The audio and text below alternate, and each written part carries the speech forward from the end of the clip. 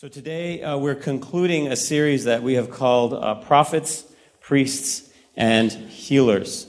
And this is actually the last time that I'm going to be preaching or sharing with you from this pulpit before I leave for a sabbatical. And so I spent this week thinking and praying about what is in my heart, what is God putting in my heart to say to you today as the final message in the series and as my final message before I leave for a while. And I think after working and praying about this, I think I would be happy leaving you with this message before I go, and just what the Lord has put on my heart to say. And I trust that if you're going to respond to anything I say today, it's going to be because God has spoken to your heart, and He has spoken through me. So we're going to start by actually looking at the book of Ephesians. I preached on Ephesians last time that I spoke. We're going to take a look again at Ephesians. So if you have a Bible, if you don't have a Bible, there are some Bibles in the seats in front of you, or if you're sitting in a front row, then you might have to reach behind you or open up the app on your phone. But we're looking at Ephesians chapter 1. We're going to start with verses 3 through 8. And this is what verses 3 through 8 say. Praise be to the God and Father of our Lord Jesus Christ, who has blessed us in the heavenly realms with every spiritual blessing in Christ. For He chose us in Him before the creation of the world to be holy and blameless in His sight. In love, He predestined us for adoption to sonship through Jesus Christ, in accordance with His pleasure and will, to the praise of His glorious grace, which He's freely given us in the one He loves. In Him we have redemption through His blood, the forgiveness of sins in accordance with the riches of God's grace that He lavished on us. With all wisdom and understanding, He made known to us the mystery of His will, according to His good pleasure which He purposed in Christ. So let me stop there for a while. I want to kind of set up what Paul is saying to us here, okay? Paul, in this letter, he's praising God that God has blessed us in the heavenly realms with every spiritual blessing in Christ. Now, what does that mean? He's blessed us in the heavenly realms with every spiritual blessing in Christ. Well, he outlines, what are those blessings? If God has blessed us with all these heavenly blessings, what are those blessings? And he tells us. He outlines some of those right here. He says 3 things. In verse 4, it says, He chose us in Him before the creation of the world to be what? Holy and blameless in His sight. He also says that in love, He predestined us for adoption to sonship. That's not sonships. Sonship, okay? Through Jesus Christ, in according with His pleasure and will. Okay? Predestined us for adoption to sonship. And then it says, in Him we have redemption through His blood, the forgiveness of sins, in accordance with the riches of God's grace that He lavished on us.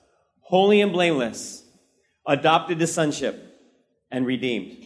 I want you to remember those 3 things, okay? Because these 3 things will be the foundation for the rest of what I have to say today. Now let's take these things apart a little bit and talk about what each one of them means, okay? Holy and blameless in His sight, in love. I discovered this week that in the original Greek, the original language, when you read this scripture, it actually says, He chose us in Him before the creation of the world to be holy and blameless in His sight in love. In the NIV version, the NIV version that I just read, it says, He predestined us to be holy and blameless in His sight, period, and then in love He predestined us. But in the Greek, it actually says, He chose us in Him before the creation of the world to be holy and blameless in His sight in love. I don't know about you, but this idea that God wants us to be holy and blameless, it has a lot of pressure and baggage that comes with it. I don't know if you feel that, but I do. I have this misconception that God sits there criticizing me for not being holy and blameless enough. That being holy and blameless is something that I need to try really hard to do every day. Some of you who have ever been through AA or any similar groups will understand the term white-knuckling it. You're just holding on for dear life and just trying really hard to be holy and blameless. And that's the feeling that I get when I hear, you must be holy and blameless. Oh, okay, I got to try really hard. But what if? What if being holy like God is holy, and blameless without any fault or blemish, what if it's not just some requirement that God tacked on and said, now you have to do this? Try and figure that out, sucker, right? What if being holy and blameless is actually what God made us to be anyway? What if this was his intention all along for us? Because did you know that it is?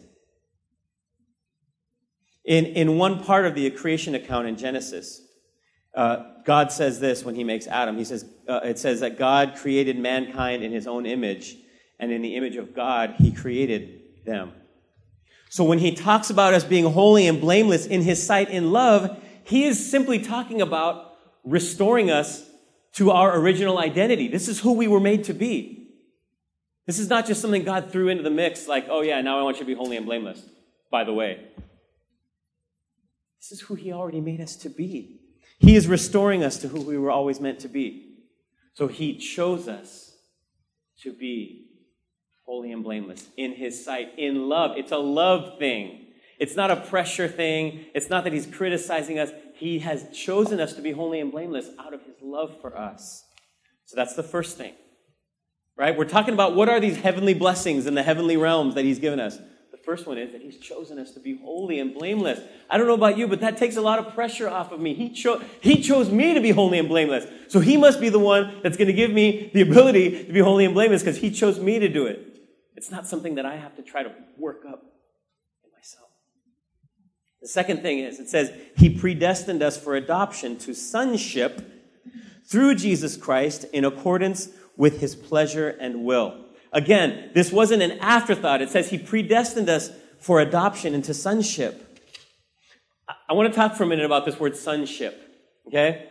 Because what about the women, right? What about the daughters? Why doesn't it say sonship and daughtership? Come on, Bible. Come on, Paul. Why don't you say both? There's actually a reason why it says sonship, though, okay? In the Jewish culture, especially in these days, the sons were the ones who had all the rights. And if as a woman you hear that and you say, well, what the heck? Like, what about the daughters? Yeah, I can see how you would feel like that, right? But in those days, it was understood that the sons were the ones who had all the rights. The daughters, they were the ones who were given in marriage, basically like property, right? The daughters, they didn't get the education that the sons did. They didn't have the respect or the authority that the sons did. They didn't receive the benefits as heirs of their father's inheritance like the sons did. But when Paul says that you have been adopted into sonship, he's not just talking to the men like, yeah, all of you are like sons. What he is saying is, sonship is his way of saying you are all counted as heirs. You are all counted as full recipients of the benefits of being children of God. Do you understand what this means? It means that every single child of God, man or woman, from all backgrounds, no matter what you look or smell like, no matter what your gifts and talents are, no matter what your personality is, you are full heirs of the riches of God's blessings. There are no second-class citizens in the kingdom of God. Do you understand this? This is part of the blessing. This is one of the blessings that God has blessed us with in Christ. We are all full heirs. Do any of you ever feel like second-class citizens in the kingdom of God? Maybe because of your background, maybe because of your past or your history, or maybe because of your inadequacies, maybe because you're like, well, I never went to seminary, I never studied the Bible, I don't know Greek or Hebrew, I don't even know like Bible verses by heart or memory, I'm new to this church thing, I don't know what all this is about. Do any of you ever feel like second-class citizens because you're not like a super Christian, right? You're not a pastor, or you don't have some kind of label or title or status.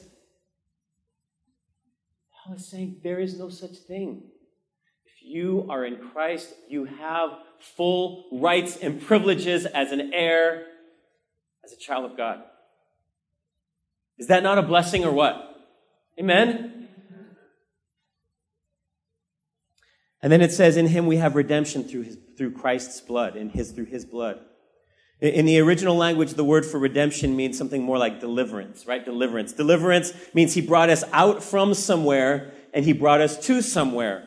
From death to life, right? From hope, from despair to hope, from fear to faith, from worthlessness to eternal value. He delivered us to our true identity by shedding his own blood on the cross for us as a perfect sacrifice. He has redeemed us. He has given us our identity and our worth. Imagine that someone were to look at your life and they see all the broken and the useless pieces of your life. Do anybody here besides myself have any broken or useless pieces of your life? And you look at your life and you think, the heck is God going to do with that? Nothing. But imagine someone looks at your life and they say, that's just trash. All they see is trash, right? But then God, your Father, he sees those pieces and he sees what they could be. And he takes those pieces and he builds them into something beautiful and extraordinary and meaningful. That's what redemption means. Is that not a blessing? Is that not a blessing to know that God takes the broken and seemingly useless pieces of your life and says, I'm going to build something beautiful out of that? That is a blessing. My brothers and sisters, I want to ask you today, do you know your identity? Do you know that this is who you are? You're chosen to be holy and blameless in God's sight in love. That you have been predestined in love for adoption to full inheritance as a child of God. Do you know that you have redemption through the blood of Jesus Christ that he shed for you on the cross? Do you know? Holy and blameless, adopted to inheritance, redeemed. This is who you are. Now, why is this important? Why do we need to know this? Why did I take all this time to explain this to you? I thought we were talking about prophets, priests, and healers. Once we know who we are, then we can discover what it is that we are supposed to do.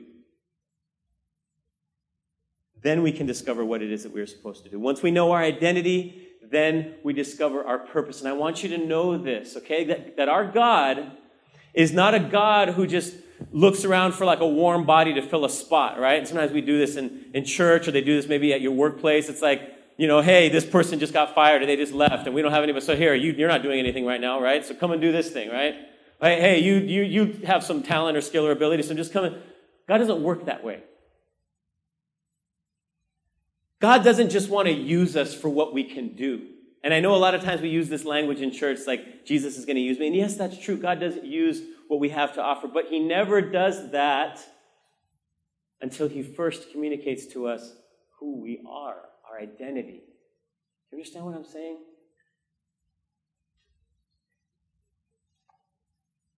Continuing in Ephesians 1, we're going to read at verse 8. So it says, with all wisdom and understanding, he made known to us the mystery of his will according to his good pleasure, which he purposed in Christ to be put into effect when the times reach their fulfillment, to bring unity to all things in heaven and on earth, and on earth under Christ. In him we were also chosen, having been predestined according to the plan of him who works out everything in conformity with the purpose of his will, in order that we, listen to this, in order that we, who were the first to put our hope in Christ, might be for the praise of his glory. See, what God is doing here is he's letting us in on his master plan, that he's going to bring unity to all things in heaven and on earth under Christ. Does this sound like good news to you? Because it sounds like good news to me. When you look at this world and what's going on in this world and the wars or impending wars that are happening right now, isn't it good news to know that God is somehow working all things to be under unity under Christ? This is what God is doing. And then he says this, we were chosen according to God's will to be what? For the praise of his glory. Your life is to be for the praise of his glory. That our lives, what we do every day, how we love, the way we do even the most routine of activities, might be for the praise of God's glory. Our lives will cause others to praise the glory of God. These lives right here, chosen to be holy and blameless, selected for adoption to sonship, redeemed through Christ's blood, we are meant to be for the praise of God's glory. Why? Because God just loves having all the attention and praise for himself, because he's narcissistic and selfish. He is bringing all things together in unity under Christ. Christ is the only one who can bring that unity. So how do we do this? How do we live out our identity so that our lives are for the praise of God's glory? By trying really hard, by racking up enough points, by doing enough good deeds so God will let you into his club? Listen to how Paul finishes this section. How do we do it? How do we live for the praise of his glory? He says in verse 13, "And you also were included in Christ when you heard the message of truth, the gospel of your salvation. When you believed, you were marked in him with a seal." Not a seal like, but a seal, right? Like a mark that proves who you are, right? You were marked in him with a seal, the promised Holy Spirit, who is a deposit guaranteeing our inheritance until the redemption of those who are God's possession. To the praise, there it is again, to the praise of his glory. You are included in Christ when you hear the gospel of truth and when you believe that gospel, and then you are given the Holy Spirit. The Holy Spirit inside of you is the mark that you belong to God, and the Holy Spirit is what causes your life to be for the praise of God's glory. Nothing else. Nothing else by itself will cause your life to be for the praise of God's glory. Not your talent, not your money, not your personality, not your experience, not your knowledge, not your education, not your position, not your accomplishments. The mark that you are holy and adopted and redeemed. And what makes your life count toward the praise of God's glory is the Holy Spirit within you. And what Paul says is that when you have that, you have the Holy Spirit when you hear the gospel and when you believe. How many of you have heard the gospel, the truth of the gospel of Jesus Christ, and have believed in that gospel? How many of you can say that? You have the Holy Spirit. The Holy Spirit lives in you. So now what? What does that have to do with being a prophet and a priest and a healer?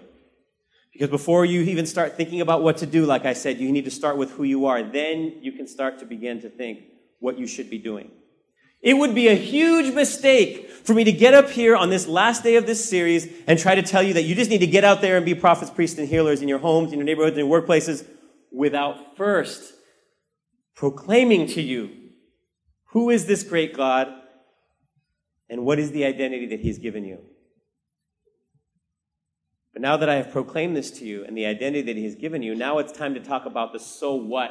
What do you do with that? So God has given you this great identity. What do you do with it? What does this identity cause you to do in this world? And this is where we begin to talk about your purpose. And everyone has a purpose. Everyone has something that they were put on this earth to do. Everyone has people that they were put on this earth to love and help and serve. Everyone. There is no one who is excluded from this. And if you are in Christ, you are definitely not excluded from this. You have a purpose in Christ. Everyone who follows and believes and belongs to Jesus Christ is called to be a prophet or a priest or a healer at different times and to different people, and sometimes maybe all at the same time. Everyone has a purpose, something to do with the knowledge of this great God and the identity he gives. I want you to ask yourself today, do you know your purpose? What's your thing in life? Have you discovered what it is that God is calling you to do with the identity that he's given you? But I want to ask you another question, kind of a sub-question or a second part to that question. If you think you've discovered your major purpose in life, or at least a major purpose for your life, have you discovered that there may be something else you could be doing that you just haven't thought of? Have you ever considered that just like you have a purpose, you may also have a repurpose? Because I believe that everyone has a purpose and everyone also has a repurpose. Everyone has a purpose and everyone has a repurpose. I want to put this in terms of things or objects, right? Every item that you see, right? A hanger. What is a hanger for? Hanging clothes, right? What if a hanger could be used for more than that? What if a hanger could be used for, I don't know, decoration? Or a weapon? Or for s'mores, right? Unbend the wire hanger, and use it for s'mores, right? A purpose and a repurpose, right? Ollie gets it. I want to give you some examples of things that have a purpose, or maybe once had a purpose, but then somebody actually had the creativity and the wisdom to find other purposes for these things. For example, a ladder shelf. Look at how someone put a ladder on the wall and is using it as a bookmark. Someone who likes Dan Brown, apparently. Okay? The Da Vinci Code. How about this? This vintage suitcase can suddenly become a vintage suitcase chair, which is 4 legs and a couple of pillows. Purpose and repurpose. How about some regular old folding chairs that could also be a kind of closet? Purpose. Anybody get any ideas? You going to try these out at home? If you do, please send pictures, okay? How about this? An old piano. Hopefully this piano was not usable anymore. They didn't just take a perfectly good piano and turn it into a bookshelf on the wall. Pretty cool, huh? Here's one of my favorites. It's ridiculous, but it actually looks pretty cool.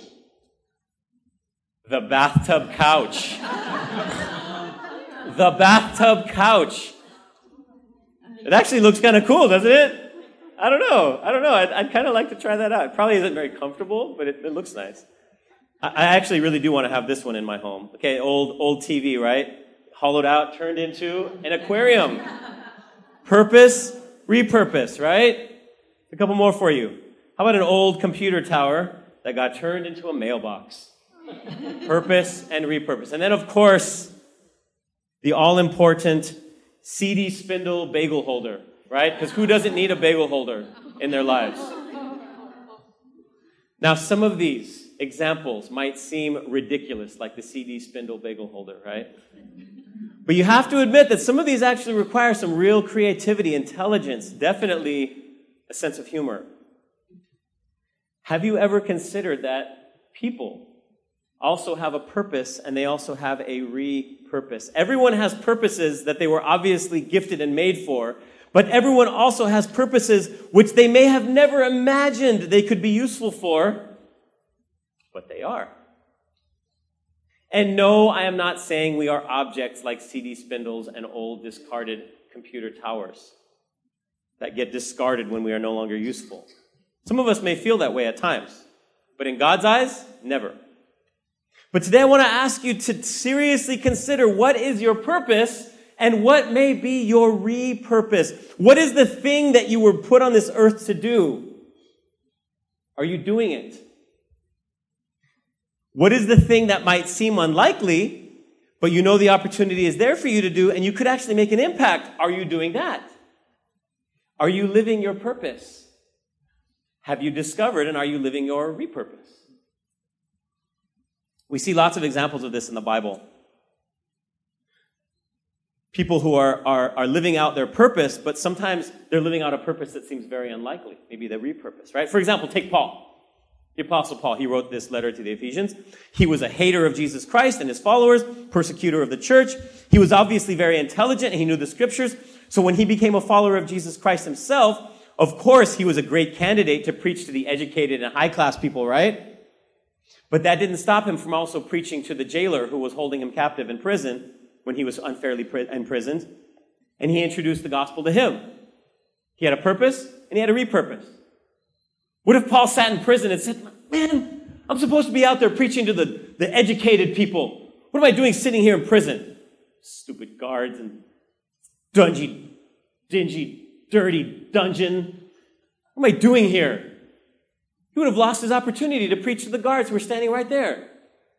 That was his repurpose. Take Philip, one of Jesus' original disciples. After the same Paul had started persecuting the early Christians, Philip was one of the early disciples who continued preaching in other cities. He went to other cities. He went to Samaria. And in the book of Acts, it tells us it wasn't long before the Lord led him to encounter an Ethiopian eunuch. A eunuch from Ethiopia. You know what a eunuch was? These guys were castrated so they wouldn't mess around with the queens and the princesses, all right? That's what a eunuch was. And this guy, he was in charge of all these different things. And in the book of Acts, it tells us that he came up next to this eunuch's chariot and he helped him to understand the scripture in Isaiah. And he introduced him to Jesus Christ. Was Philip Ethiopian? No. Was he a eunuch? No. Was he royalty? No. But he found himself alongside this chariot of this Ethiopian eunuch, and he discovered a repurpose for his life to introduce that Ethiopian eunuch to the gospel of Jesus Christ. How about Peter? After Jesus ascended to heaven, the disciples needed a leader, and Peter was it. He was a natural leader. He was not afraid to speak up. He was passionate about following Jesus no matter what. But then after he and the other disciples were filled with the Holy Spirit, he preached to Jews from all over the world. And that day, about 3,000, it says, became disciples of Jesus Christ. He followed Jesus, but before this, he was certainly no preacher. Purpose and repurpose. You know, we don't even have to look far to see examples of those who are living out their purpose, but they're also responding to their repurpose. I want to show you some of our own friends that some of you may know who are living out their purpose and repurpose. This is our team of people. The only one not pictured is Sandy, our youth pastor John's wife. But this is our team of people who's in Houston right now, helping with the relief effort there in Houston. And the moment they started working, they realized that they are going to make a little dent in the needs that are there. But it's going to be a dent. And they're going to do what they can. So this team is being led by our youth pastor, John Fong. You can see all the way to the right there. And he took three youth and some young adults and just some people who decided to give their weekend and go to Houston and just serve the people there. Purpose and repurpose. I want to tell you about my brother Carlos back there. Some of you might not know this, but he can really shred the guitar, all right? But he doesn't often get a chance to, right? Because he every single Sunday, he's setting up and he's running the sound for our Sunday service. And he's good at it, and he does it with a great attitude, which really just blesses a lot of people. Sitting back there every Sunday was probably not where he saw himself when he first came to Trinity Church years ago. He's just responding to the need that we have on our worship arts ministry, right? And in case you're watching, Musette, she used to run this worship arts ministry, and she is recovering from cancer right now. Musette, we love you and we miss you, and we hope to see you back here soon. Carlos is living out his purpose and his repurpose. My friend Janine, who is over with our kids right now, and you can pray for her. She hurt her back, and so she's kind of hobbling around trying to help with the kids. She's been our kid, and by the way, Janine's the one on the left, in case you didn't know. The one on the right is her husband, Devin. For a couple months now, she's been doing an excellent job as our kid ministry administrator. But this is only her side gig. Okay, she owns a dance company, and she teaches classes, and they're all over the San Gabriel Valley. It's super popular. It's doing well. But she responded to the need for leadership within our campus and kid ministry, and we are so thankful for her. And also, by the way, Desiree, if you're watching, she used to be our kid ministry director, and she had to step down because of complications with her pregnancy. Desiree, we miss you too, and we hope to see you back here soon. And we're thankful for your baby girl. Another friend, this is Larry. Larry's the grown man. And his son is Caleb in the carrier there. Larry is really good at making and building and fixing pretty much anything. Seriously, he led a team last summer to Ensenada to put up some walls at a church in Ensenada. Then shortly after that, he came back here and he led a team of men to do an oil change ministry to like 30-something different cars. But lately, in the midst of the grueling work that he does, he has actually taken one of his neighbors under his wing. And he is discipling him and helping to keep him in a good place. Purpose and repurpose. Some of you met Molly a little bit earlier, and her husband Abner is not here. He's hiking Half Dome right now. Or he just got finished hiking Half Dome yesterday, right? He's coming back. They've been doing college campus ministry with InterVarsity for over 15 years. They are so good at what they do, and they're going to continue with this. But in 2 Sundays, we're going to be welcoming them as our interim campus co-pastors, stepping in while I'm away on sabbatical for about 12 weeks. They didn't have to do that. They're still going to continue with their work with InterVarsity, but they responded to what they believe is an opportunity to serve and build Christ's church. Purpose. And are you starting to get the idea? purpose and repurpose. Your purpose is that thing that you know you were born to do. But your repurpose often is that thing that you would think, I didn't think I was going to be doing this. But the need is there, and I am here, and I can fill that need. Repurpose. And I know there are many, many more examples that I could give of those of you who are living as examples of this, right? That you are living out your purpose and your repurpose. Some opportunities that we have coming up that you can possibly do something that you didn't imagine that you might do, or something that you think maybe is not in your wheelhouse. Our Men's Service Day. I know you men work hard during the week, and you give a lot to your jobs. I want to invite you out on this one Saturday morning to come and serve some of our church members, some of our own church family. We don't get the opportunity to do this very often. Could this possibly be one morning where you could experience a repurpose, something that you can do to give to those within our church family? We have a Family Promise Host Week where we're going to host some homeless families right here on our campus. Some of you I know have never been able to participate with this ministry for one reason or another. And I want to speak for a moment directly to the families with kids, because I and my wife Gloria, we have 3 kids. And we understand the grueling nature of work and raising a family and just life and the craziness, and our kids getting lice and getting sick and getting hurt and getting shots, and it's like all this craziness, right? We get it.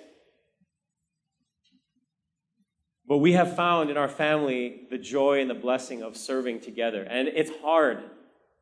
It's hard. But when we serve in ministries like Family Promise, and we team up with a couple of other families, and we say, hey, let's just bring some food together, and let's just sit and eat with these families, that gives our children the opportunity to see what kids have to live through when they don't have a home to go to at night. That gives you as parents the opportunity to see what it's like to be a mom or a dad that doesn't have a home, a place to lay your head at night. It's an opportunity.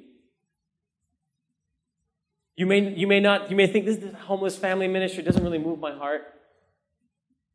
Well, maybe all it's going to take to move your heart is for you just to show up one night with a casserole or something and just eat with these families. Purpose and repurpose. Third example I want to give you of something that you can do. I'm going to invite my friend Don and my new friend Jill. They are going to be sharing about our opportunity this year with Team World Vision.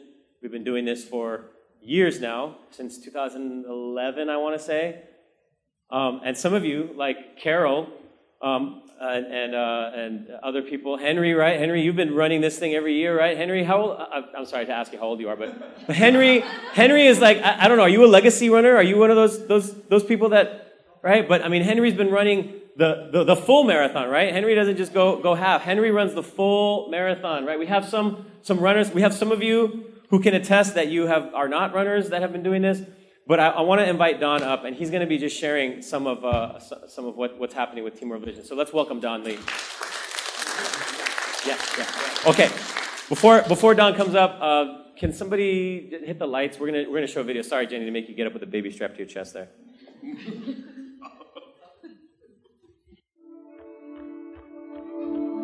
In 2006, one man heard a divine whisper that he could help the most vulnerable kids in the world by running marathons. So he said yes. He felt God ask him to invite others into the same vision, so he did. Many people felt scared of the unknown. Fear prevailed, and they said no. But many people pushed through that fear, and they said yes. The first year, 100 people said yes. The next year, 400 said yes. Then 1,000, then 2,000. As people said yes to new challenges and to changing the lives of kids and communities in Africa, their own lives started to change in drastic ways. I started this year. This is my first year. I have only been out of a wheelchair for 2 years now. In the beginning, I was like, my knees, I got too much weight, hold on. But I stuck with it. And I just went all in. I thought I'm 55, why not? Bev did it at 60, I'll do it at 55. This has really brought me back, helped me recommit my life to the Lord, but also to those less fortunate. And plus the goal of bringing clean water, that's beautiful. So I was like, this is something I really want to do. We really did a lot of training, just the two of us, and it was such a bonding moment of that time when your strength is faltering and the person next to you carries you through it. Well, I've lost 75 pounds through this. And I couldn't imagine my 7-year-old having to go run and get water for our family. So that what keeps me motivated and focused. I plan on running a marathon every single year until I die. Wow! We'll see how that happens or how that goes. Over the last 10 years, over 25,000 people have joined Team World Vision, and they just keep saying that magic word, yes. Every one of those yeses also represents kids in Africa who get to say yes to life, yes to health, yes to an education, yes to hope. Hundreds of thousands of kids. Every movement, every revival, every revolution in the history of mankind has begun because someone said yes. They are yes people. We are yes people. You are one too. As long as there are children in this world without clean water, we will continue saying yes.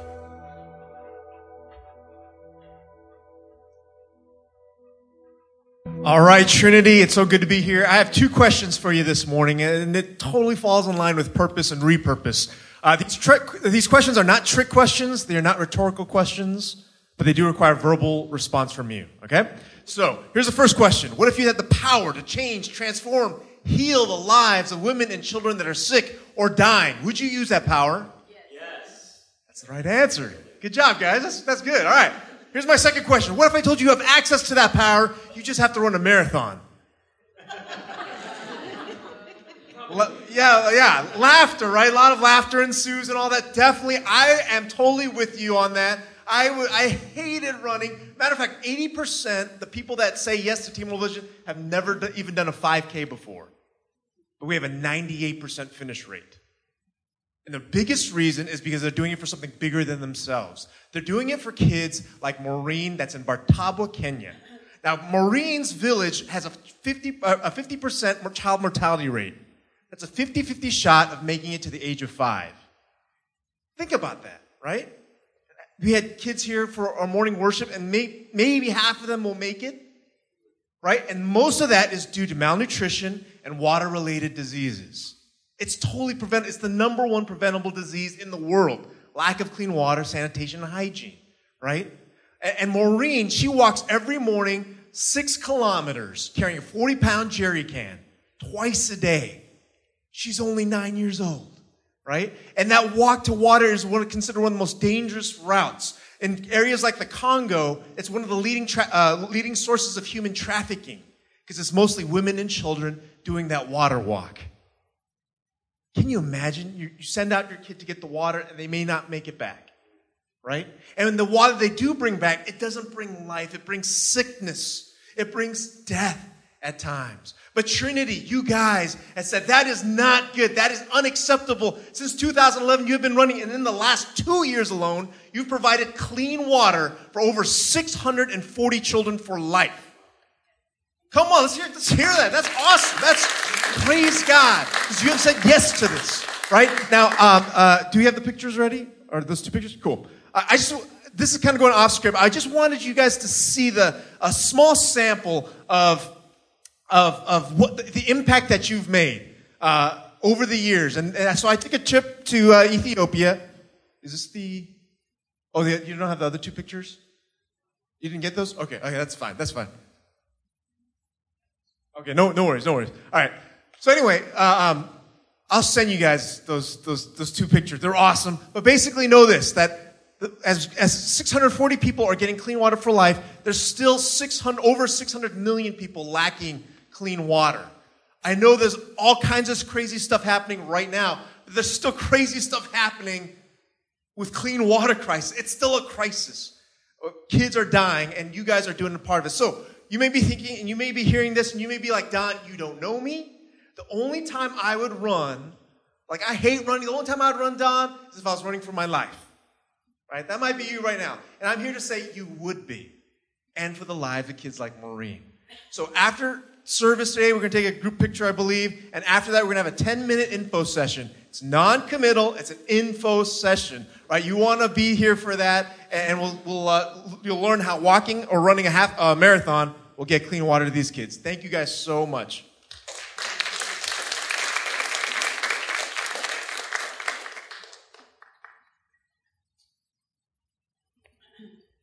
So glad you have the energy, you bring the energy with you for that.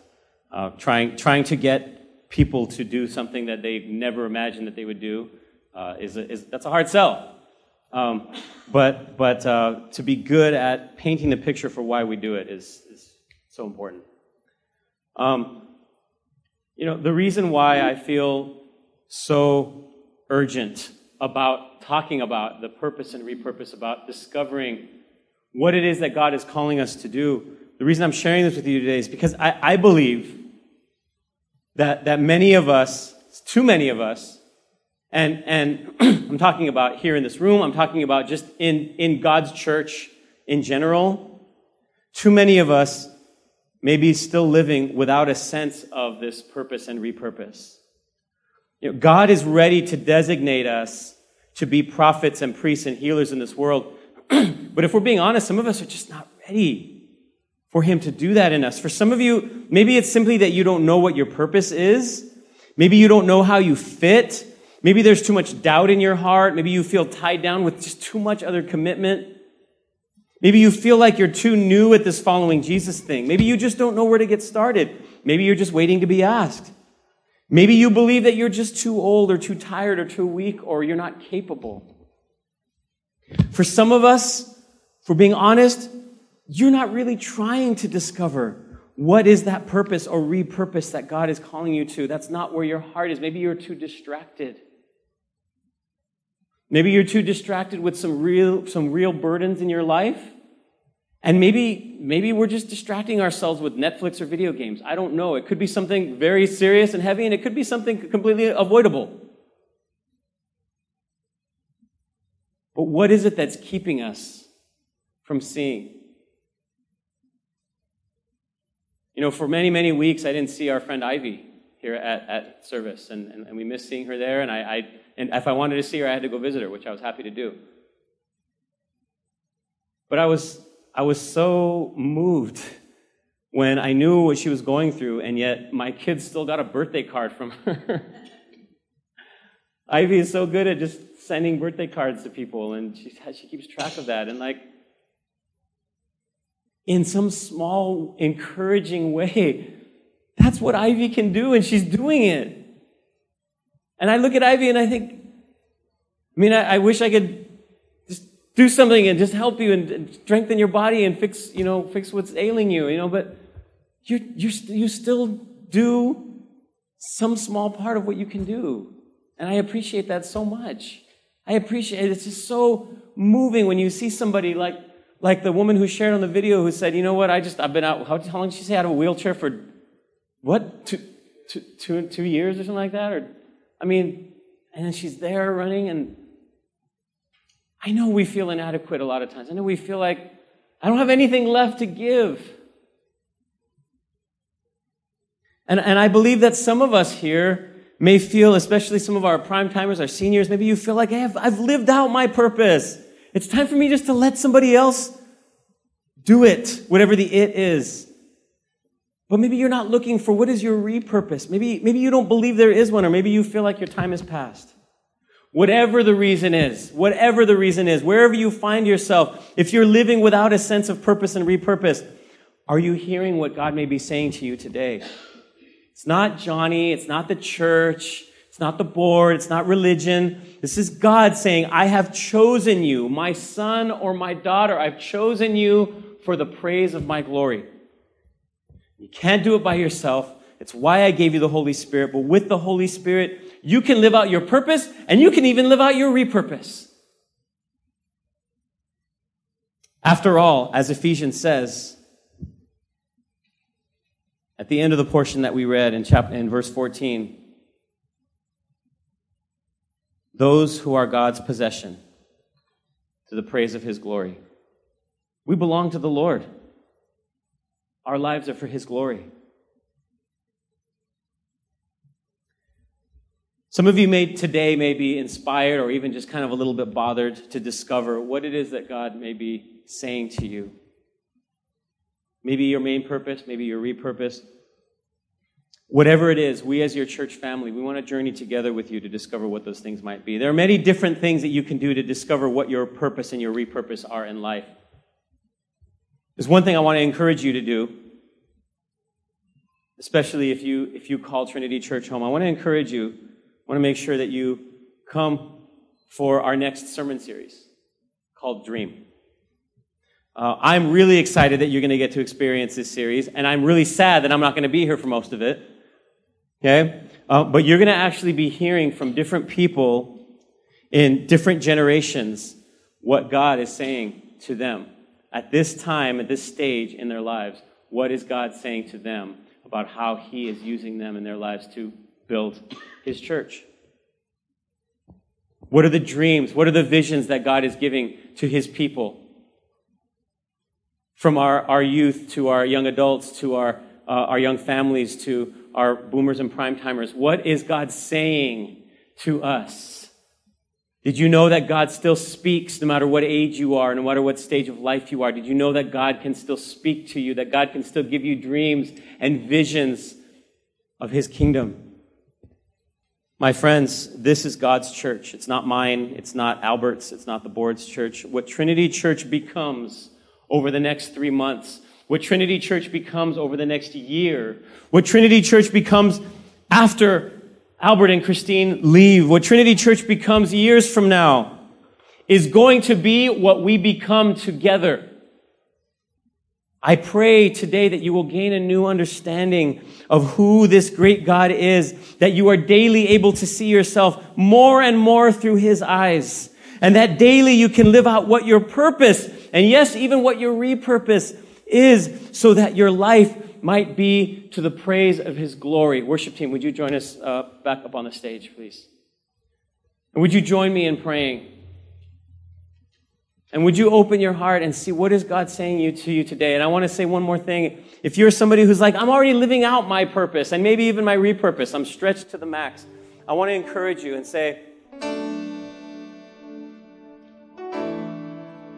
and ask you, who are you praying for?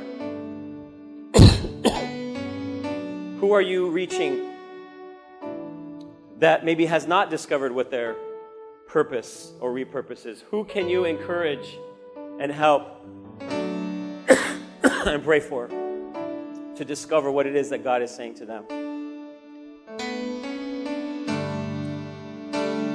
Lord, you have called us to be prophets, to speak truth, even when it's hard and even when it hurts.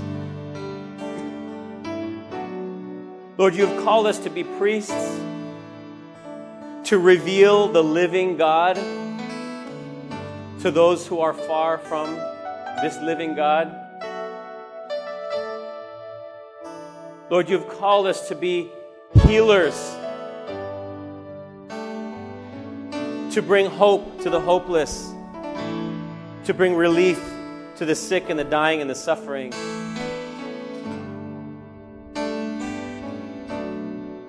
But would you open our hearts today, open the eyes of our hearts to see you, who you are, who we are in you, and what it is that you are calling us to do with this identity, this great blessing that we have in Christ. We pray these things in Jesus' name, amen.